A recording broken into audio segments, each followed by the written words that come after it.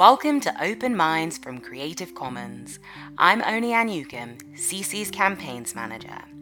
We're celebrating Creative Commons' 20th anniversary this year, and one of the ways we're doing that is with this podcast, a series of conversations with people working on issues we're involved with and subjects we're excited about.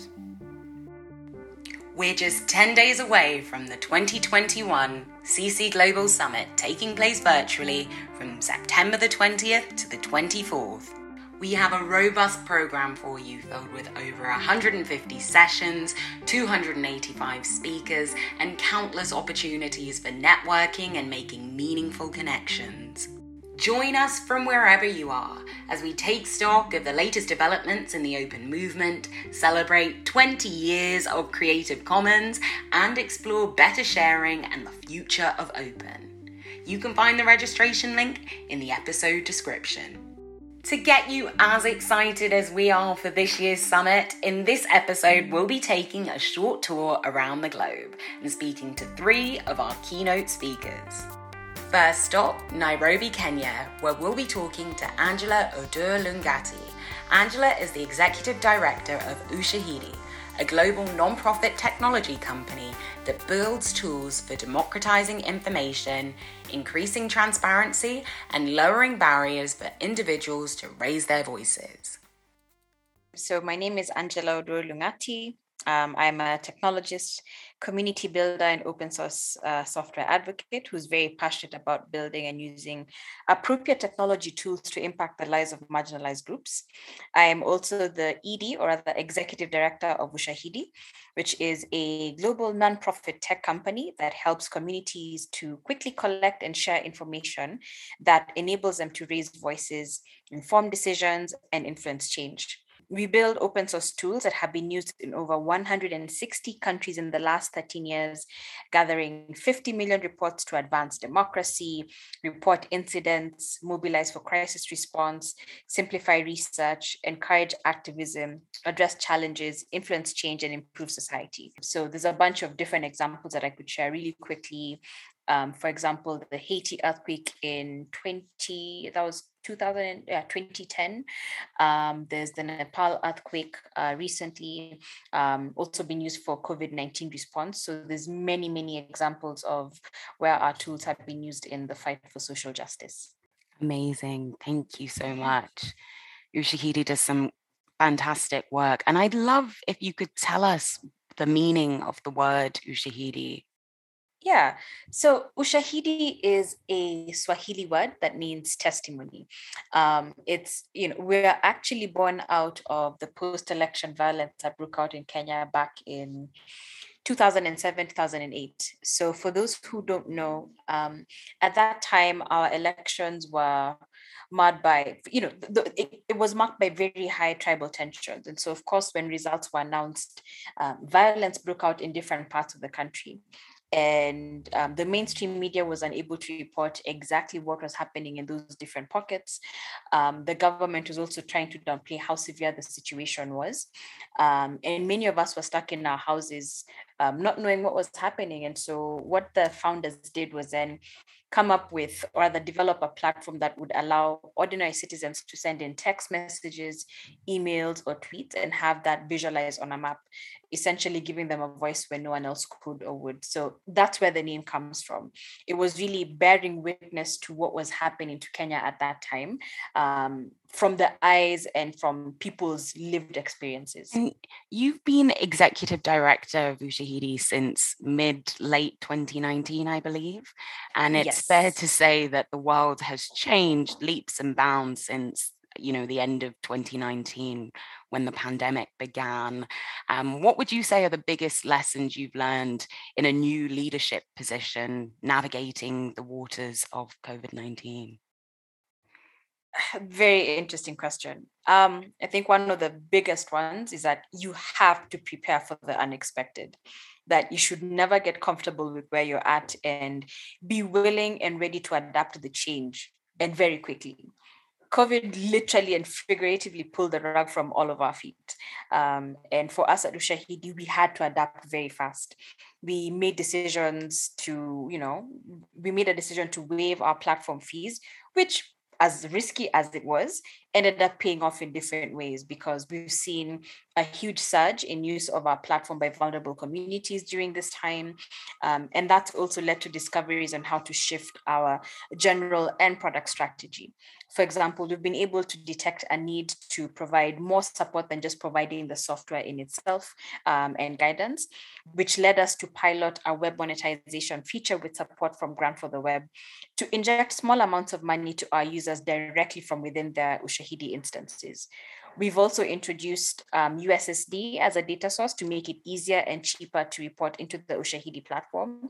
And as time has gone by, with everything like we've seen the Myanmar coup, all the NSAS protests in Nigeria, things like Black Lives Matter, there's also a need, overwhelming need to also provide secure ways of being able to share information. And so those are also some of the other things that we're thinking about in terms of our product strategy, which wouldn't have happened if, we didn't see this surge of use of the platform. So that would be one. I think the second lesson is that physical interaction is underrated, severely underrated. Yes, we've been put in a situation that has forced us to maintain distance, and technology has made it easier for us to adapt to that current situation. Still, it's also shown us how difficult it can be to form connections in a virtual setting, and also shown how meaningful those connections are in achieving our goals. For example, for me, fundraising, trying to do that in a virtual setting while not being able to meet people has been a bit fairly difficult, but at the same time, it's not to say that we can't do it or haven't been doing it. I mean, we've had to go ahead and do it. It just means that I've had to put in a lot more effort to form those bonds while not being able to physically interact with people. And moving on to some questions about open source, I'm interested to know, what do you see as the biggest opportunities for the open source community in Kenya and globally in the near term and the long term? I mean, in the near term, the one thing that comes to mind is vaccine inequity. That's one of the biggest challenges that we're facing right now.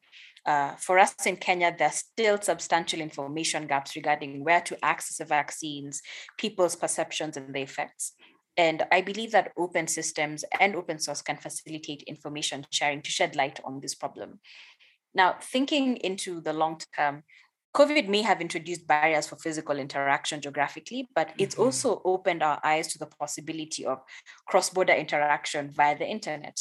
With more remote work opportunities available, organizations worldwide are seeking talent at a global scale, which means you can live in Kenya but work for a company that has its roots somewhere else, somewhere completely different on another continent.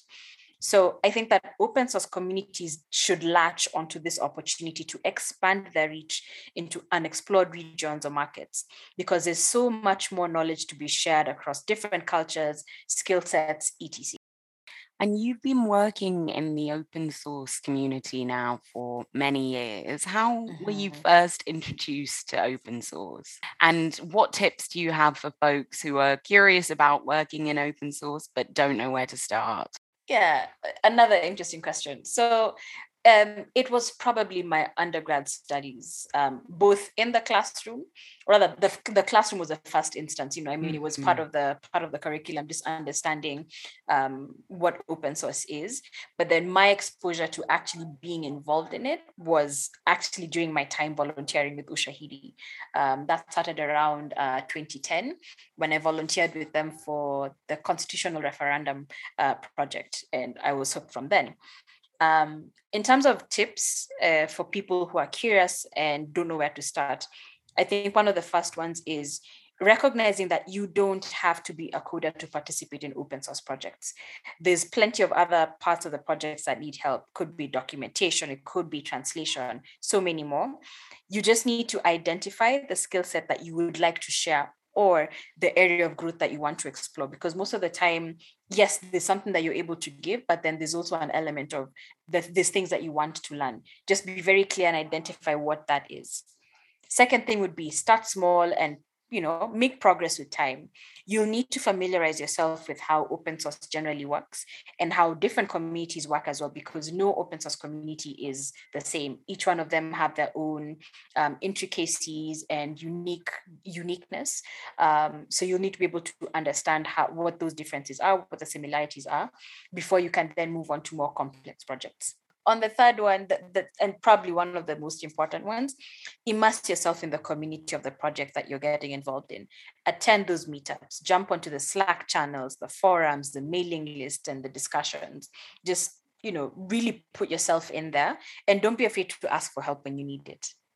Awesome. And it's incredible to see, you started as a volunteer at Ushahidi and now today you're executive director. That's a testament to the work that you've contributed to the organization and the wider open source communities. It's I never saw that happening, but it definitely is. When I sit down and reflect about my journey into the organization, it's definitely one for the books.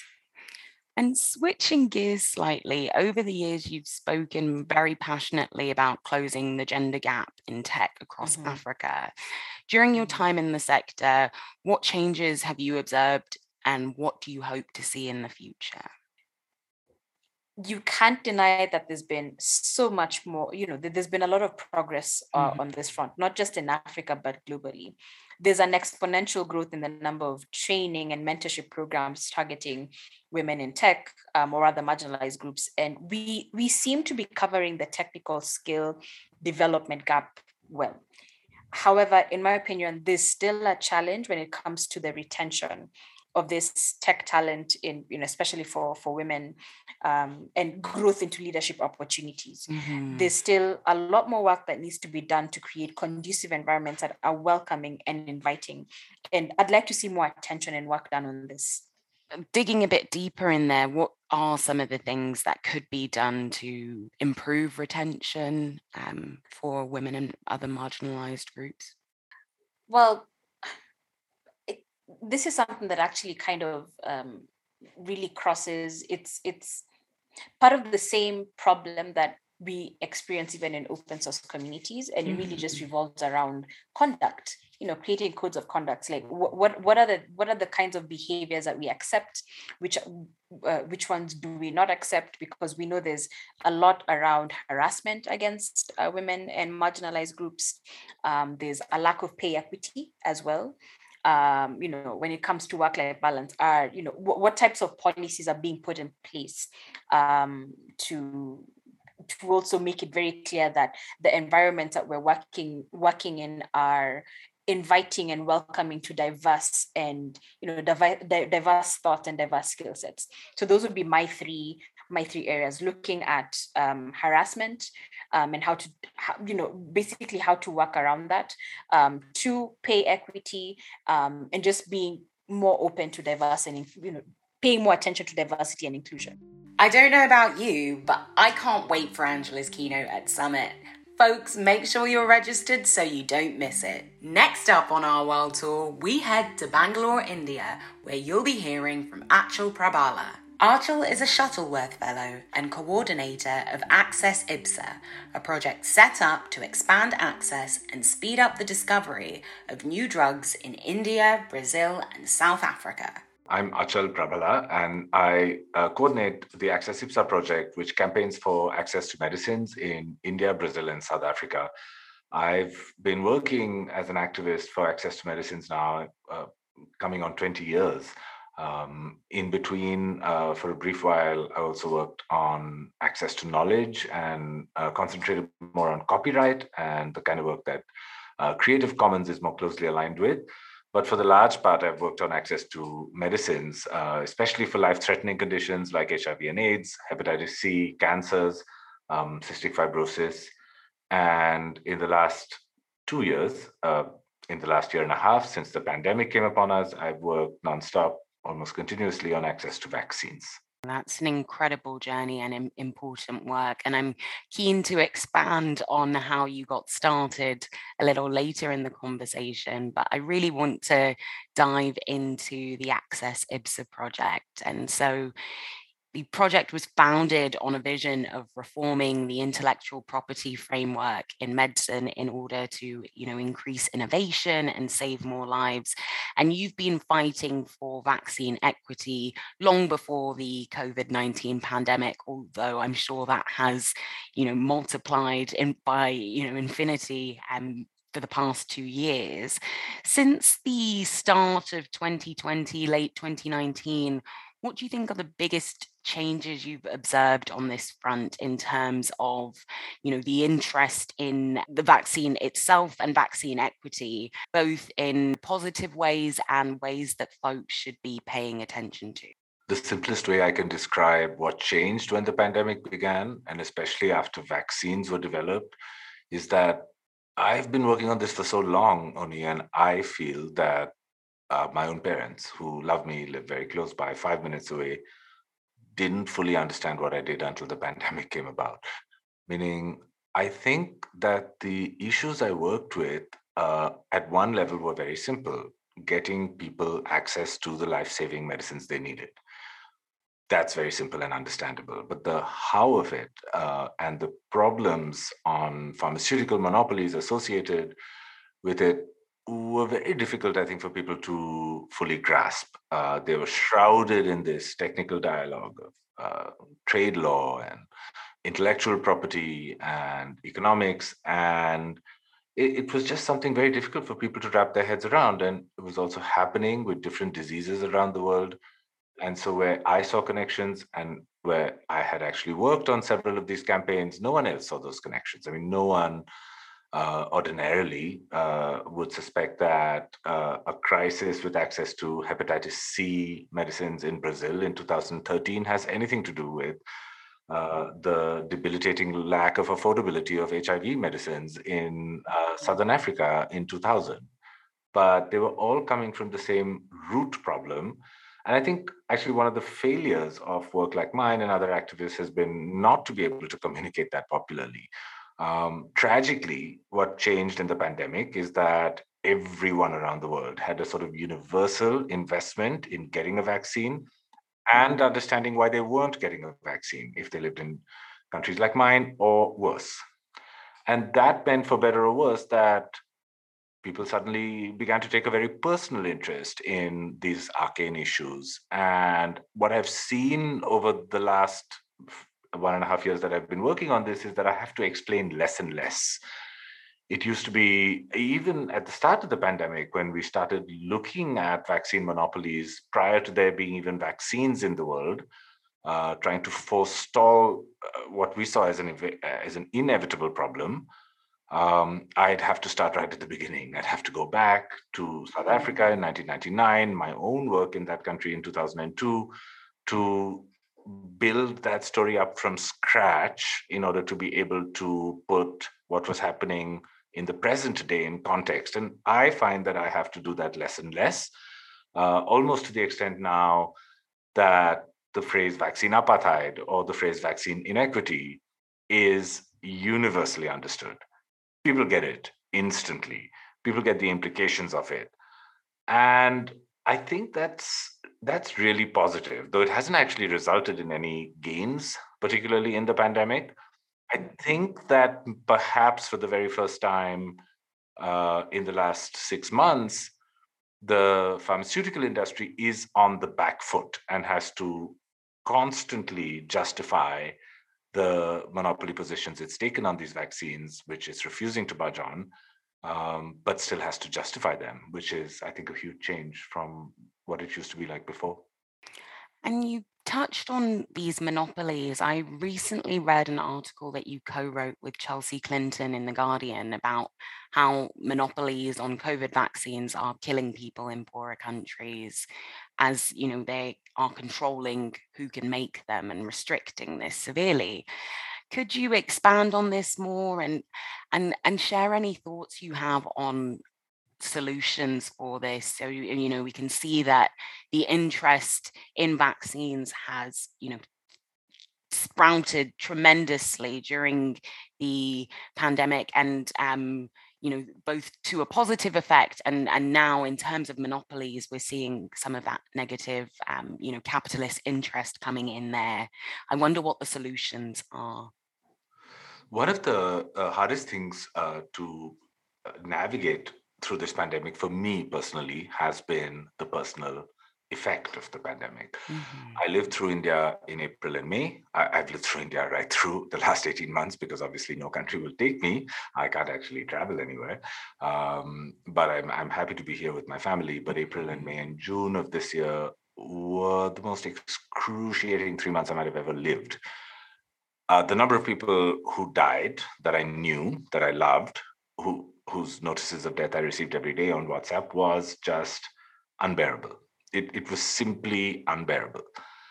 And having lived through that, it struck me, I think everybody grieves, of course, when you lose a loved one, but I work on these issues, and I was working on these issues as I was grieving for loved ones. And I did really think that it was something I'd never been in before, because I've always been fighting on behalf of other people or with other people.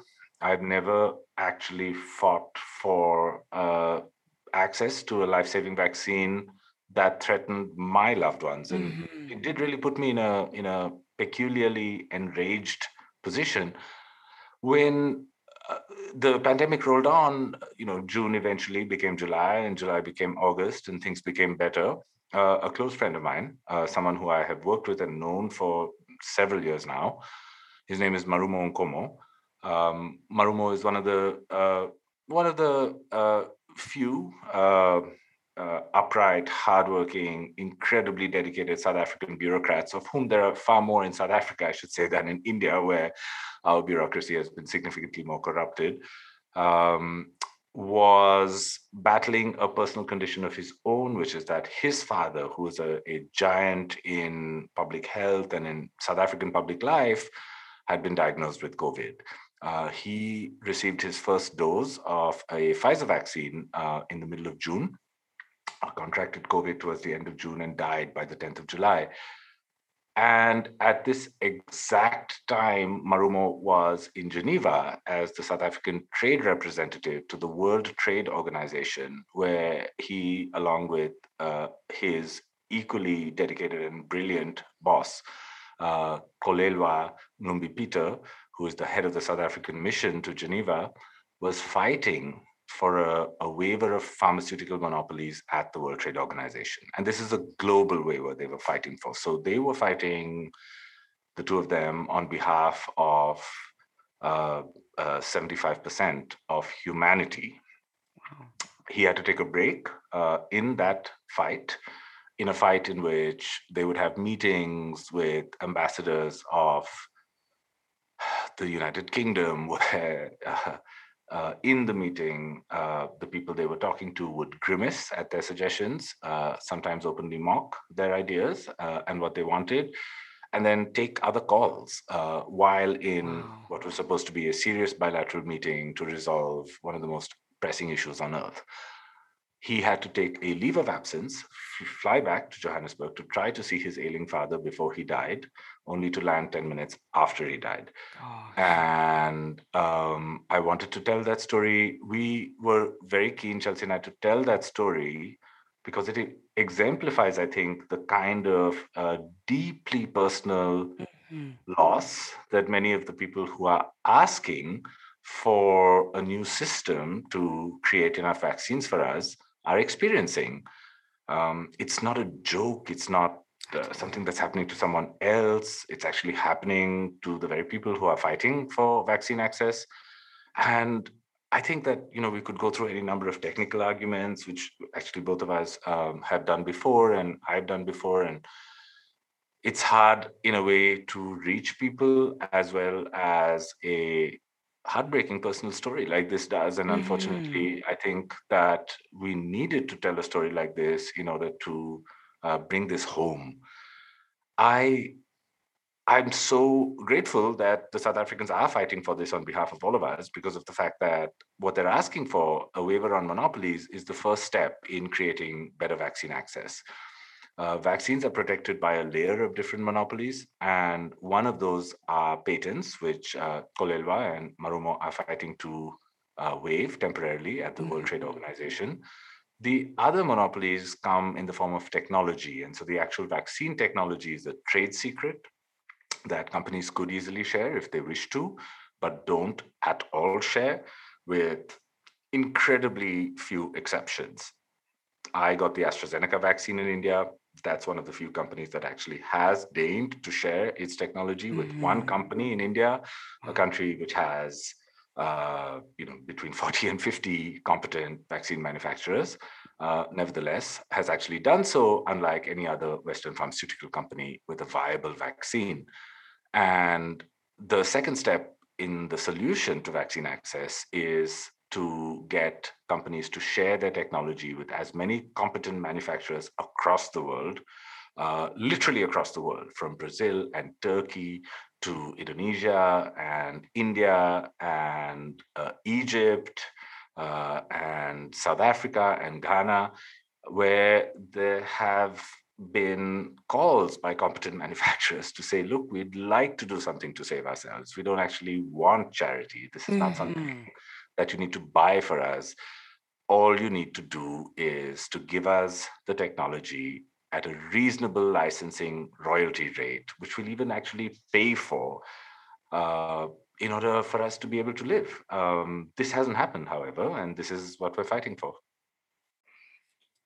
Well, first off, I just want to say that I'm so sorry for your personal losses. It, was very heartbreaking to see things unfold in India at the height and the peak of the pandemic and, incidences there. And I want to thank you and others who are doing this work to, drive awareness and to really bring about the change that we need in order to have, vaccine equity. It's so important. And you touched on a lot of heartstrings there.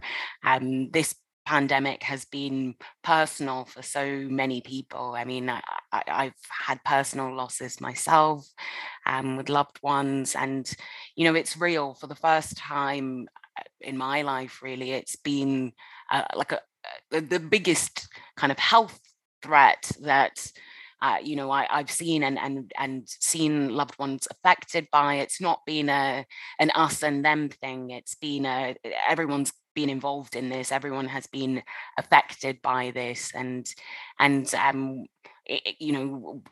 terms of driving to a better, brighter future, we really do need to get collaborative in terms of creating those solutions. And self-interest and raw capitalism just won't really see us to where we need to be. So that those are just my reflections there. Thank you for them, and I'm sorry for your losses as well, very, very much. Thank you. Just switching gears slightly, I want to go back to the start and talk about your involvement in the open movement more broadly. I'm interested to find out how you were first introduced to open and what tips you have for any folks who are keen to get into your specific area of work.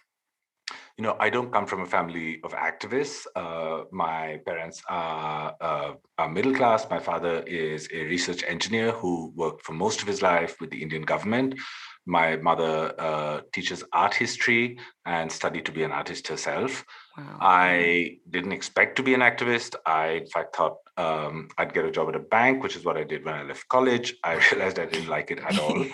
And I was accidentally almost working in a small West Indian country in Guyana when I came across this issue of the incredible unaffordability of AIDS drugs. This was a time in about 2000 when AIDS drugs had been on the market for 4 years. They cost $10,000 a year. And obviously, no one in countries that actually had large incidences of HIV could afford that price. Yeah. So nobody could afford it individually, governments couldn't afford it, and people just died. But people were dying of a disease that had a treatment. It didn't have a cure, but it had a treatment. Yeah. So literally, this is like people dying of diabetes after the discovery of insulin. It is something that made no sense whatsoever. I started getting involved in this issue and then came upon the problem of monopolies, which is how I came to open, primarily from a position of being anti-monopoly. Now, this is something that many of us are instinctively so, and yet patents are legally sanctioned monopolies. Trade secrets around technology are legally guaranteed monopolies. And so we come into a thorny area where we question the legal underpinnings of these monopolies. Why should they exist if what they do is kill people, which is what they're doing now? So I began to get very interested in the idea of different and alternative models of innovation and pharmaceutical production. And through that, I began to get increasingly interested in the ways in which taking that anti-monopoly lens and looking at other aspects of life produced rich new results. And one of those was around the cost of textbooks in South Africa for learners in school, which were again highly regulated by a clutch of multinational publishers who ensured by their high prices and their monopoly through copyright over their work that very few books could be bought, and certainly not enough for the population of South African children who needed to study. I very early joined the advisory board of the Wikimedia Foundation. This was about 2005. The foundation had just begun, and Wikipedia wasn't either what it was today or the celebrated thing it became towards the end of the aughts, when people stopped mocking it and started recognizing it as one of the great elements of our age. I spent many years advising the Wikimedia Foundation, which I appreciated. I have some differences with them as well, which I articulated as best as I could, and then resigned when I felt they weren't being listened to, which is a Western orientation and a dependence on the sanctity of the peer-reviewed text, as opposed to understanding that knowledge is created by people who don't publish books as well. Yes. That intelligence and knowledge lives in people who have conversations or who come from countries which have predominantly oral cultures. Which is something I felt that Wikipedia, as an artifact of new knowledge, of a 21st century vision of knowledge creation, should recognize and enable in the way that the scholarly publishing industry never has and probably never will. I continued to work on the access to medicines cause as it evolved. By 2005 and 6, the incredible outcry over the lack of accessibility of AIDS medicines had meant that they were now accessible. The prices had come down, the monopolies had been largely either dismantled or voluntarily disbanded. And it meant that if you had HIV and AIDS anywhere in the world, wherever you lived, you were more or less guaranteed access to treatment and a fulfilling life, which was wonderful. But what it meant was that the monopoly problem had spread to other new drugs that were coming out, like sofosbuvir from Gilead, which was this first ever treatment for hepatitis C, which became an epidemic of almost HIV-like proportions in Latin America and Eastern Europe. It meant that monopolies started intervening in people's ability to access cancer treatment, especially in countries like India, but also surprisingly South Africa and the United States even, where the cost of new cancer medications is just something mind-boggling. You know, after a certain point, when the medicine you need to live costs more than a couple of $100,000, it actually doesn't matter how many hundreds of $1,000s it is, because that's still more than you have. It became very real for me when I worked on a campaign in the United Kingdom. So that there was me, you know, sitting here in Bangalore with my brown face, working with middle-class white parents of children with cystic fibrosis in the United Kingdom in 2019 to try to get them access to a crucial cystic fibrosis drug that would give relief, prolong the lives of their children. The most heartbreaking thing I've ever worked on, I think. And what it underscored for me, I think, even before the pandemic began, was how radically this focus on monopolies had shifted what was thought of as a third world problem. Because in 2000s, when I started working on this, you know, everyone said, yes, monopolies are a problem, but of course it's only for brown and black people, because, you know, we folks are fine. They're working okay here. And they were actually not. And we realized that most starkly towards about 2015 and 16, when middle-class white Americans, middle-class white British people suddenly found that they were at the wrong end of the pharmaceutical monopoly industrial complex. It didn't feel good to them, and it didn't feel good to me for it to happen to them. But it was also, again, one of these tragic opportunities to turn what was earlier a poor people's problem into, again, a universal global problem. And I worked as hard as I could on these things, and I found that it was really a remarkable problem because it just wasn't going away. I'm keen to find out what you think are some of the biggest opportunities for open in India and globally in the near term and the long term. As we drive further into our 20th anniversary campaign, we're looking at the future of open and better sharing. And I'm keen to find out what's happening on the ground, what we should keep our eyes out for. This is very interesting. I am deeply devoted to the cause of Creative Commons, as well as deeply invested in trying to expand the view of organizations like Creative Commons, and by extension, the Wikimedia Foundation, other projects that were born out of a very real understanding of the limits of closed systems in largely the West. And my provocation, I think, to the Creative Commons idea of open began really early, in about 2006 or 2005, even actually. I worked a lot on piracy.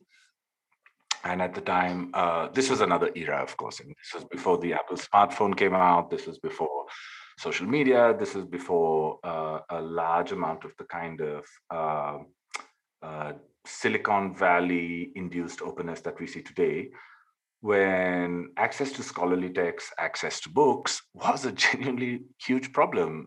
And the way that it was solved in countries like India, but not just India, in countries like Nigeria and countries which had a thriving informal economy, was through piracy. And I found myself instinctively supporting it, partly because I have been a beneficiary of it. You could go to coffee shops in Bangalore even now, where I live, and literally, point to a book on your syllabus that needs to be photocopied, and they'll just bind it up for you and give it to you in 5 minutes, because it's such an ingrained system of knowledge production.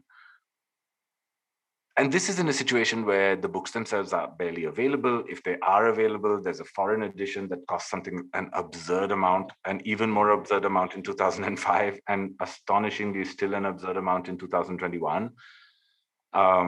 Creative Commons is a project that was born out of an understanding of what it was going against, which was, in its conception, a very well-funded American publishing company. So let's take the scholarly industrial complex, where companies like Reed Elsevier and others sort of run the show.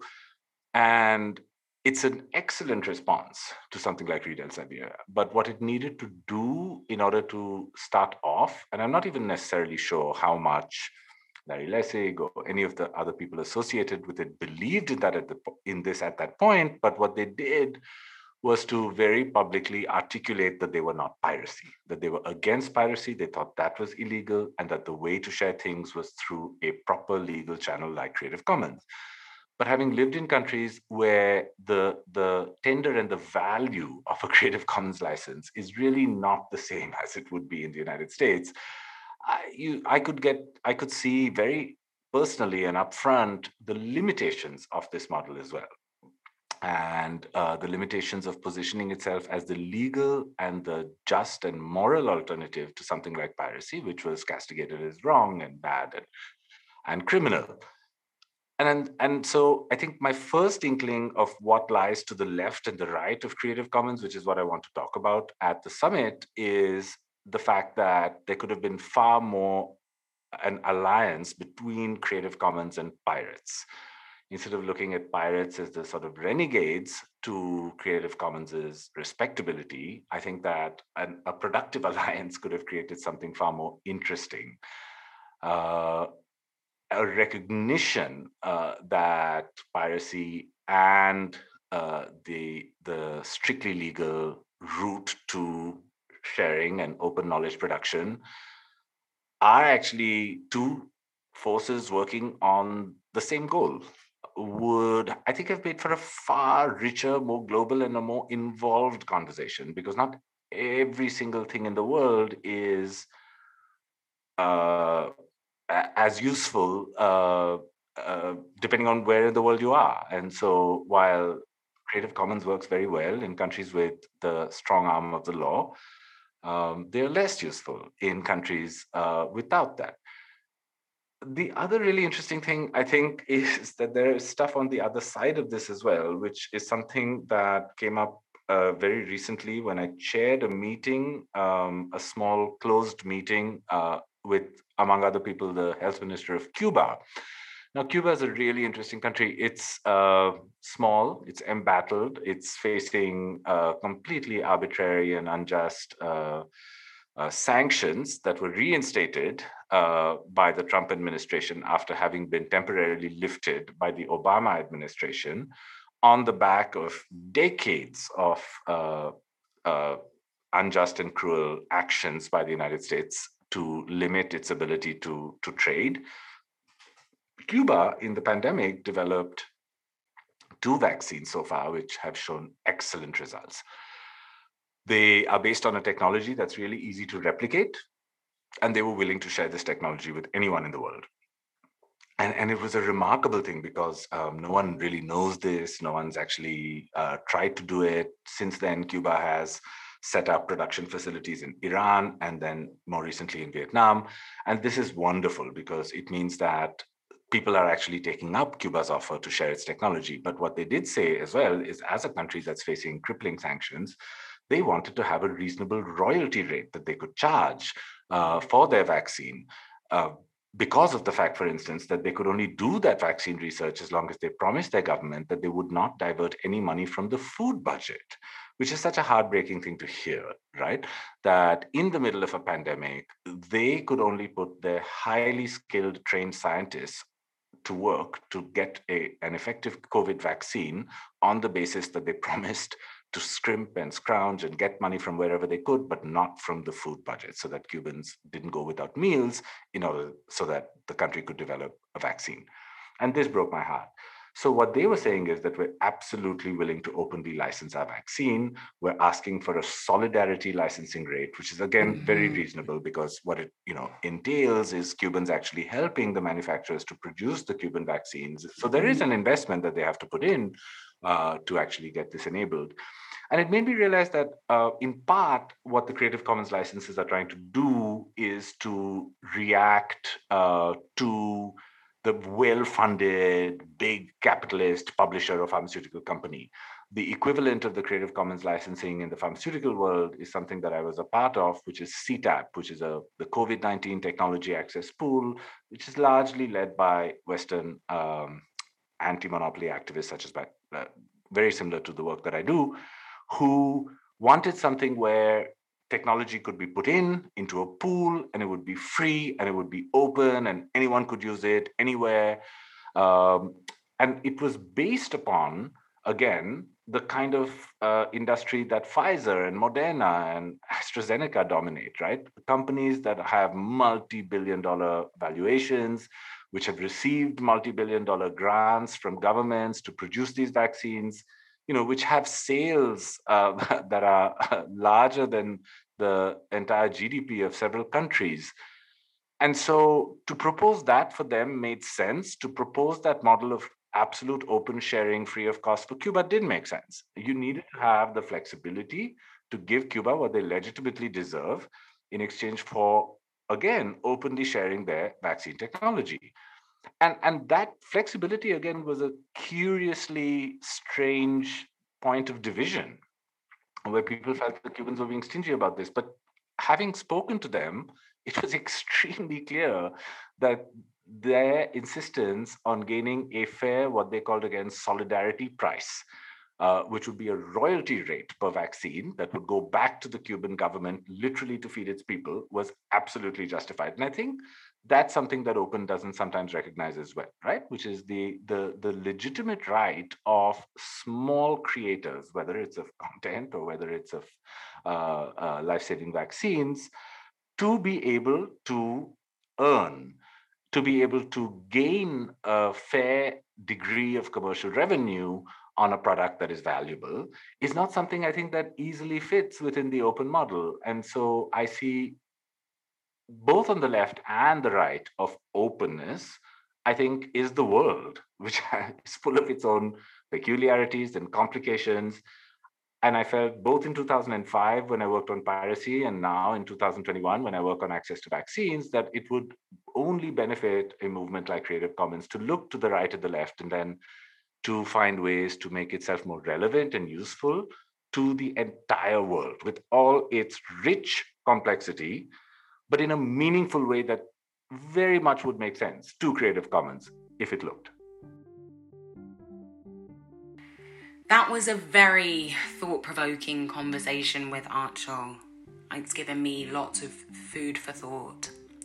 For the final stop on our tour, we're off to Rio de Janeiro, Brazil, where we'll be catching up with Cecilia Oliveira. Cecilia is Executive Director of Fogo Cruzado, and their goal is to expand a community-driven open data platform and reduce the impact of armed violence to build a more just society. Like Archel, she is also a fellow of the Shuttleworth Foundation. I am Cecilia. I am a Brazilian Black lady living in Rio de Janeiro, where we have a lot of questions to answer. And here I am to talk with everybody about my work and come on Summit very soon. Awesome. And I'm curious to learn a bit more about, sorry, I want to get this pronunciation right. So is it Fogo Cruzado? That's perfect. And okay. Fogo Cruzado in English means crossfire. So it really is what it means. So we collect information about crossfires in Rio and Recife. That Recife is a great area of Pernambuco that is a northeastern state in Brazil. How did the motivation come to start the organization? What really drove you? And that is a good question, because Fogo Cruzado was born out of a need that I had as a journalist. I was looking for data on victims of stray bullets and shootings in 2015, and I couldn't find it. So I suppose that everybody can remember this because it was great times for Rio. The World Cup had happened and the Olympics were next year. It was under the international spotlight. But we had questions about security here. Security was getting a lot worse. The government had for a few years been running a security policy called Police Pacification Units, or UPPs, a kind of community policing. But it was just moving crime to different areas and often making it worse. So in 2015, it was basically collapsing. And I remember seeing a cover of a newspaper called Voz das Comunidades, Voice of the Community in English, from a famous set of favelas called Complexo do Alemão that had some UPP units. And the headline said there had been 100 straight days of shootouts in the favela. And this was not reported in the big newspapers. So I was looking everywhere for more information, But this is the point. There wasn't any. It did not exist. So there it is where Fogo Cruzado begins. And it's so clear that Fogo Cruzado was born out of a need for information that you couldn't, access. And so you set up the organization yourself, and you've achieved so much since launching in 2016. I'm just wondering what's on the cards, in the next 5 to 10 years. What's something that you're hoping to do? Where are you hoping to take the organization? That's a good point, because sometimes it's hard to think and talk about future when you are living in a not very bright present times, right? So sometimes it's kind of hard, but it's a good question. To understand the future, we need to understand today. We need to understand today. Now, 5 years later, the beginning, we are an institute, an NGO. And Fogo Cruzado has the only database on armed violence in the country. We have very detailed information about shootings and all their impacts and cities, on the cities where we operate. So we keep stats about closed schools, shootings in shopping malls, pregnant women and children shot, police involvement. That's a lot of things. And we publish this information in real time so people can stay safe as it happens. But we can also help push for public action, put pressure on the government and politicians, and really press for change and accountability. So the government was hiding this information on purpose. So we do not make the opposition, right? So everything is open source, open use, open. It's basically how we exist. And you can see and use it, and we help journalists and researchers and officials use and understand it too. So for the future, I think that we need to be in more cities to generate more information, to put more data on the table, to pressure more people about this situation. So this is what I think about the future. Do more to help more people, to pressure and to stay safe. You mentioned that your involvement in Open really started when you were a journalist and looking for open data. I'm just curious to find out, had you been involved in open data prior to starting Fogo Cruzado? Yeah. When you have no information as a journalist, you have nothing to do sometimes, because you have no story, you have no information, so you have nothing to pursue. In crime and violence and gun trafficking, it's a big issue in Brazil. And of course, they hide this information, because if you have no information, you have no tools to pressure for solutions.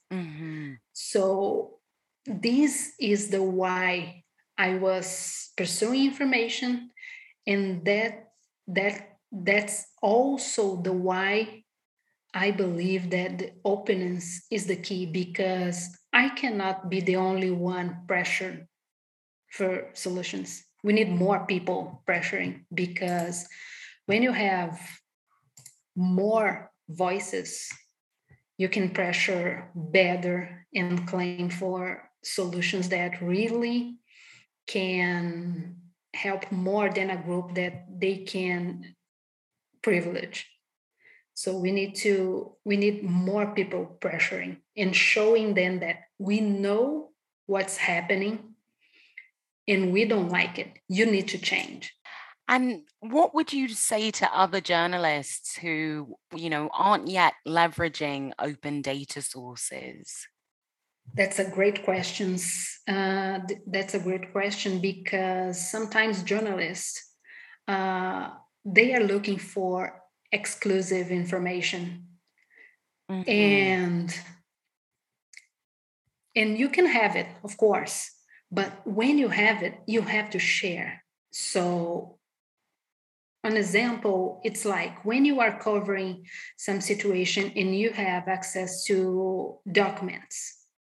Of course, you are doing your piece and you will be the first one doing it. But if your work, it's published and it's done, there is no reason to keep this document just for yourself. Just share. Just share because when other people read this information, they can have another insight, they can have other point of view. So it's good for democracy, it's good for journalism, having more people taking look and pursuing more information and publishing more pieces in any subject. When the journalism is strong, the democracy is also strong. So there is no place to be just the only one. That's so true. When the journalism is strong, the democracy is also strong. And so I hope that journalists will heed your advice and really take action in terms of, sharing more, collaborating more in that regard and throwing out different perspectives. And I'm curious to ask, what do you see as the biggest opportunities rising up in terms of open data in Brazil at the moment and maybe around the region? So here in Brazil, we are facing a right-wing government.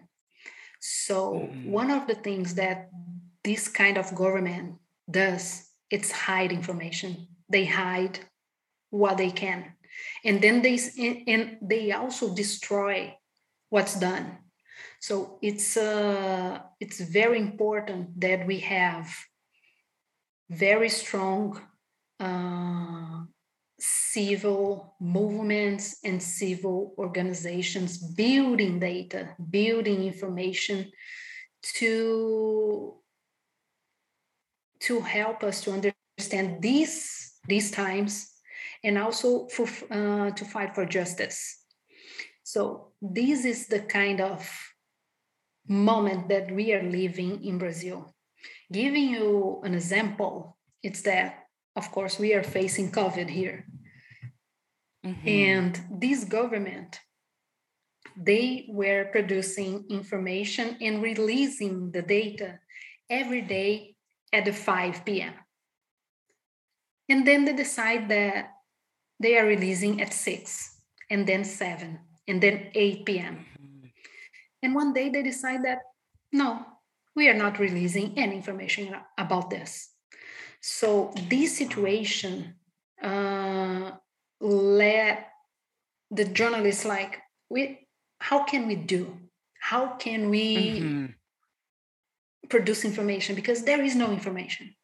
So we had a few data journalists that collect information direct from the cities and build a national database showing this information. So the government said, I'm not giving you any. But the civil society said, we are doing this. And this is the information. And we are helping the journalists doing what they have to do. So this is the situation. And this is a very clear example of the importance of building databases and the open ones, because If the journalists, if someone do this debate and said, oh, you have to pay me for this, there is no good solution for this, right? Because someone with a very huge amount of money can just pay and say, don't release them, I'm paying you. So it's not about money. It's not about close your database, especially in this moment. In this, we have a crisis on politics and on health. So we need to build strong links with society and journalism to build a health environment for us. Now that we've had the chance to get to know Angela, Achal and Cecilia a little better, we're moving on to our last segment of this episode, our quickfire summit round. Question number 1. Have you ever been to a CC Global Summit before? This is actually my first time attending and speaking at it's my first time attending and speaking at a Creative Commons Global Summit. So it's exciting for me to just, revel in the experience firsthand. I have not, Oni. I've never been to a CC Global Summit. Oh, awesome. Well, I'm glad that we have you this time around, and this will be your first one. So I haven't been, but I have read a lot of it about, because I couldn't be there in person, but I was following what was happening. Amazing. So 3 first-timers. I'm sure this will be the first time of many. Question number 2. As this will be your first time at a CC Global Summit, what are you most looking forward to? I'm also really excited to connect with other community members, just immerse myself in the CC community and see how we can all collectively shape a brighter future with better sharing.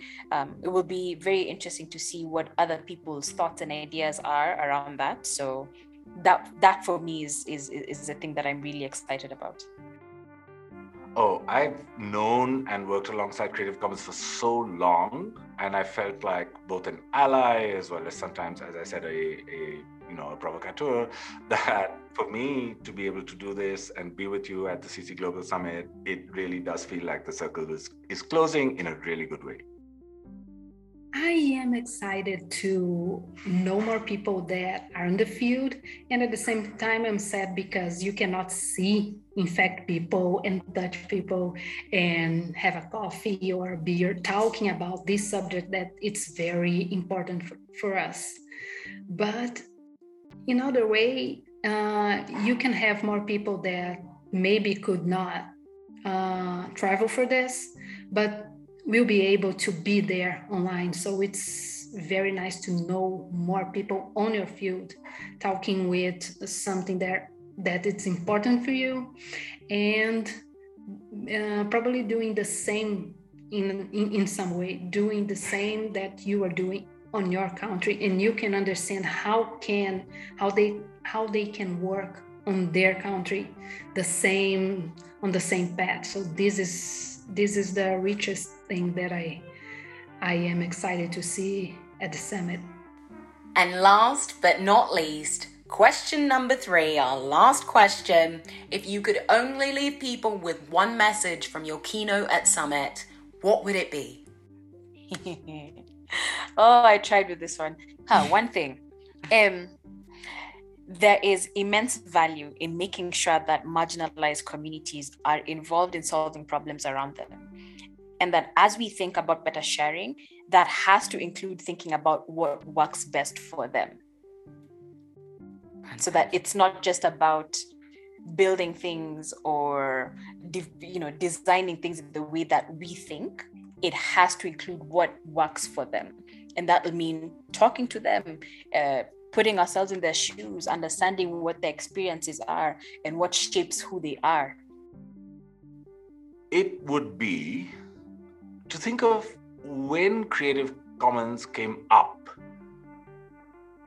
what it disrupted, and to consider along the years that it's existed and has disrupted what it was designed to disrupt, whether it's doing its job in terms of responding to the world as it's moved and evolved, and whether it's disrupting things enough and accurately. So the powerful, high, important data to prevent us from demanding change. This is true with armed violence in Brazil, but it's also true where you live, on issues that you care about. So find a way to use open data to make change in your society. Thank you so much for joining us for this special Summit Edition episode. I look forward to seeing you all at Summit. Make sure you're registered and take care. Thanks for listening to Open Minds from Creative Commons. Special thanks to the musician Broke for Free, whose track Daybird you heard at the beginning of this episode and you're listening to right now. It's available under the Creative Commons Attribution License, meaning it's free for anyone to use. You can find it at the Free Music Archive, freemusicarchive.org. Please subscribe to our show so you don't miss any of our conversations with people working to make the internet and our global culture more open and collaborative. We'll be back soon with another episode. Talk to you then.